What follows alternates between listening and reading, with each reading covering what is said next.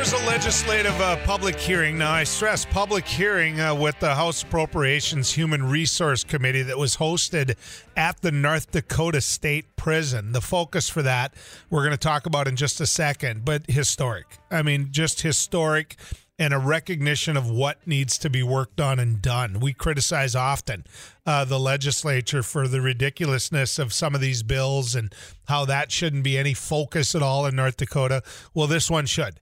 And one of the individuals, legislator that was in attendance at this was Representative Elisa Mitskog, who serves on that committee.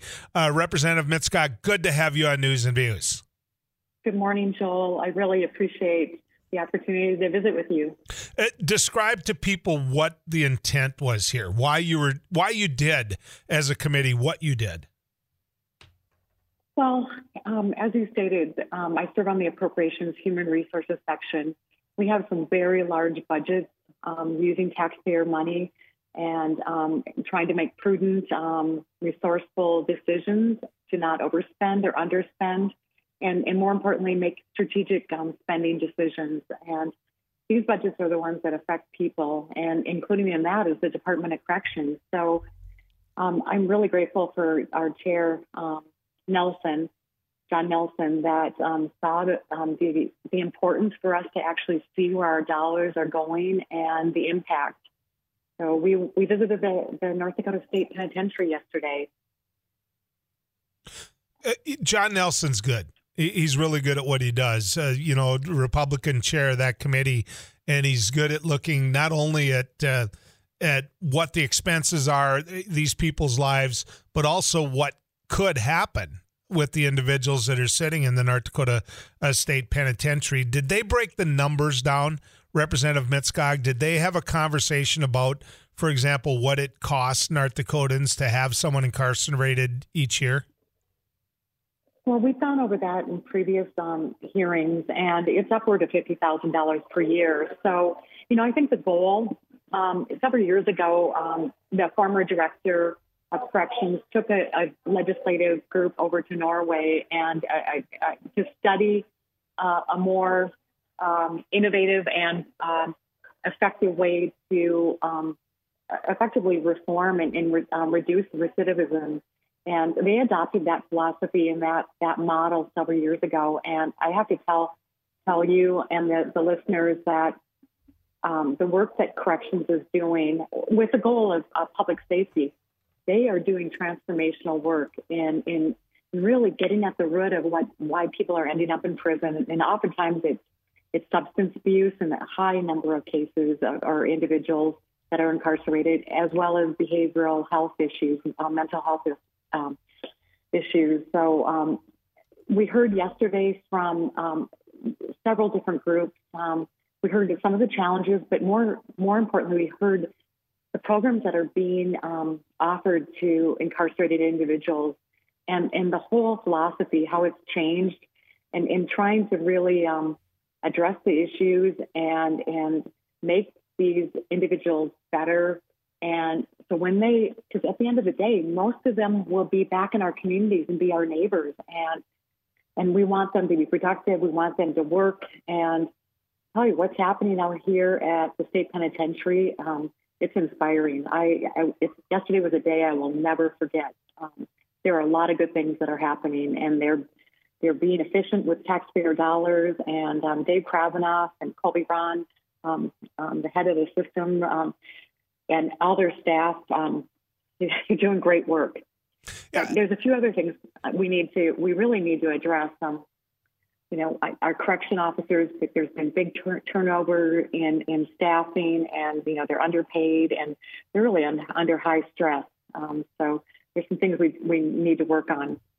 Or did they give specifics? Director Kravinoff, did he say, look, if I were in one of your chairs, here's what I would suggest taking a look at, working on, and getting done? Well, they've got some plans. We know we've got a problem. We have an aging, really a facility that's not addressing the women incarcerated out in New England. We need to do better. If most of the women that are there have behavioral health or more importantly, substance use issues, they've had trauma in their life, and we need a more efficient, more effective facility for them. So that's on the table. And more importantly, most of the women that are incarcerated in New England are mothers, and they're working on programs for them that are trying to to heal them, to address their substance use, and make them better mothers so they can be reunited with their children and come back and enter the workforce. And so that's one of the plans. We know we've got to work on that.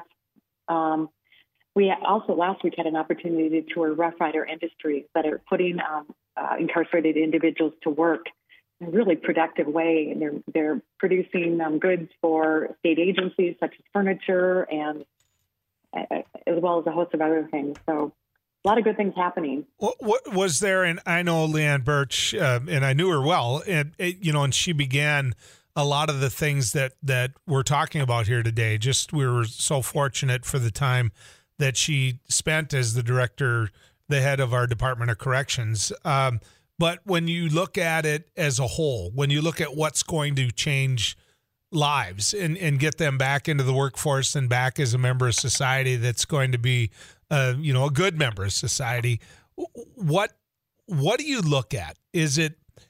Are most of them there? This is a suspicion of mine, but I did a radio show with Leanne Birch right from the penitentiary. A lot of it was substance abuse.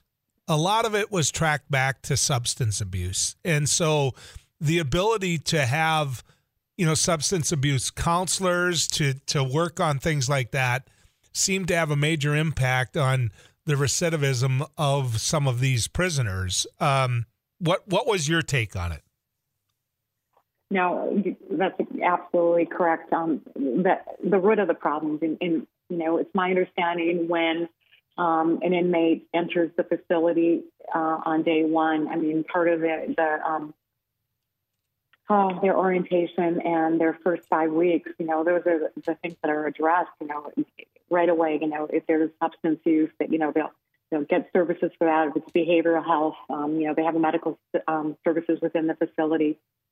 But they've got different units, and I think depending on your level of security, and one that stood out to me though was the Unity unit, and this is a program as well as a Shining Light program that has gained national recognition, and we're actually a leader in the country for some of these programs and a role model for other states for corrections. But this Unity unit is older inmates that are serving longer sentences that have really turned their lives around are now mentoring the young inmates, 18 to 25-year-olds.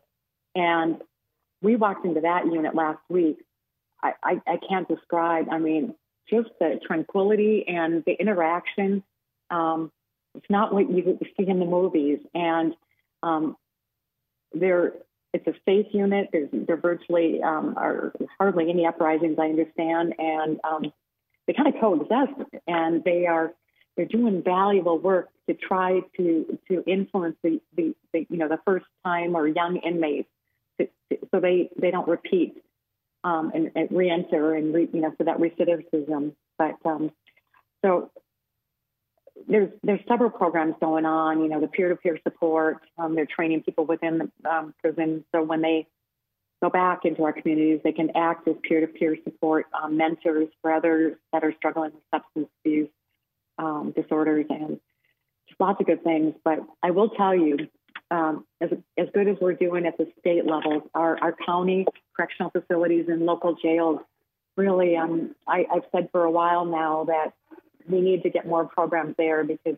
I don't think they seem to be a revolving door. And I think if we can get services for that first or second time offender at the local level, will greatly lower the need and the space needs at the state level at the corrections facilities.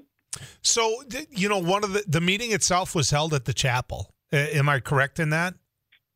Yes. It was a packed room. And was there much talk, Representative Mitskog, in regards to the role that faith plays in the rehabilitation? Yes, I had an opportunity to visit with the chaplain and then the director of the religious, she said there were about 11 or 12 different types of religions that are represented within the state penitentiary. There are 9 church services a day. Last week, there was a graduation for a ministerial type program that inmates were able to participate in, and they're doing really good work for the ministry within the prison. Very, very encouraging to see. So, as anything, you're on appropriations. You're in one of the toughest chairs in the legislature.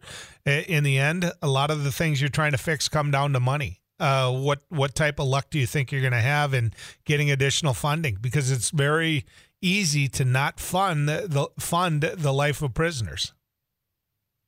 Well, it's interesting. I just stepped out of my meeting, and that's one of the discussions. We're faced with some challenges. We have a lot of money, but how do we strategically invest in facilities? We've got a number of aging facilities that need to be addressed, whether it be the state hospital in Jamestown, the New England Women's Facility, we've got the state health lab.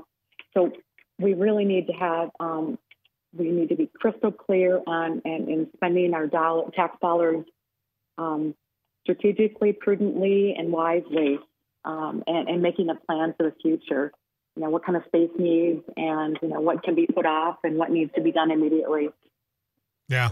Representative Mitskog, I drug you out of committee for a quick sec or two here. I appreciate you coming on. And Joel, I just wanted to share that the hearing is available online, the North Dakota Legislative site. You can pull up yesterday's hearing, and pretty inspiring. I think everybody would be touched by the things that were said yesterday. So thank you, Joel. You bet. Thanks for doing the hard work.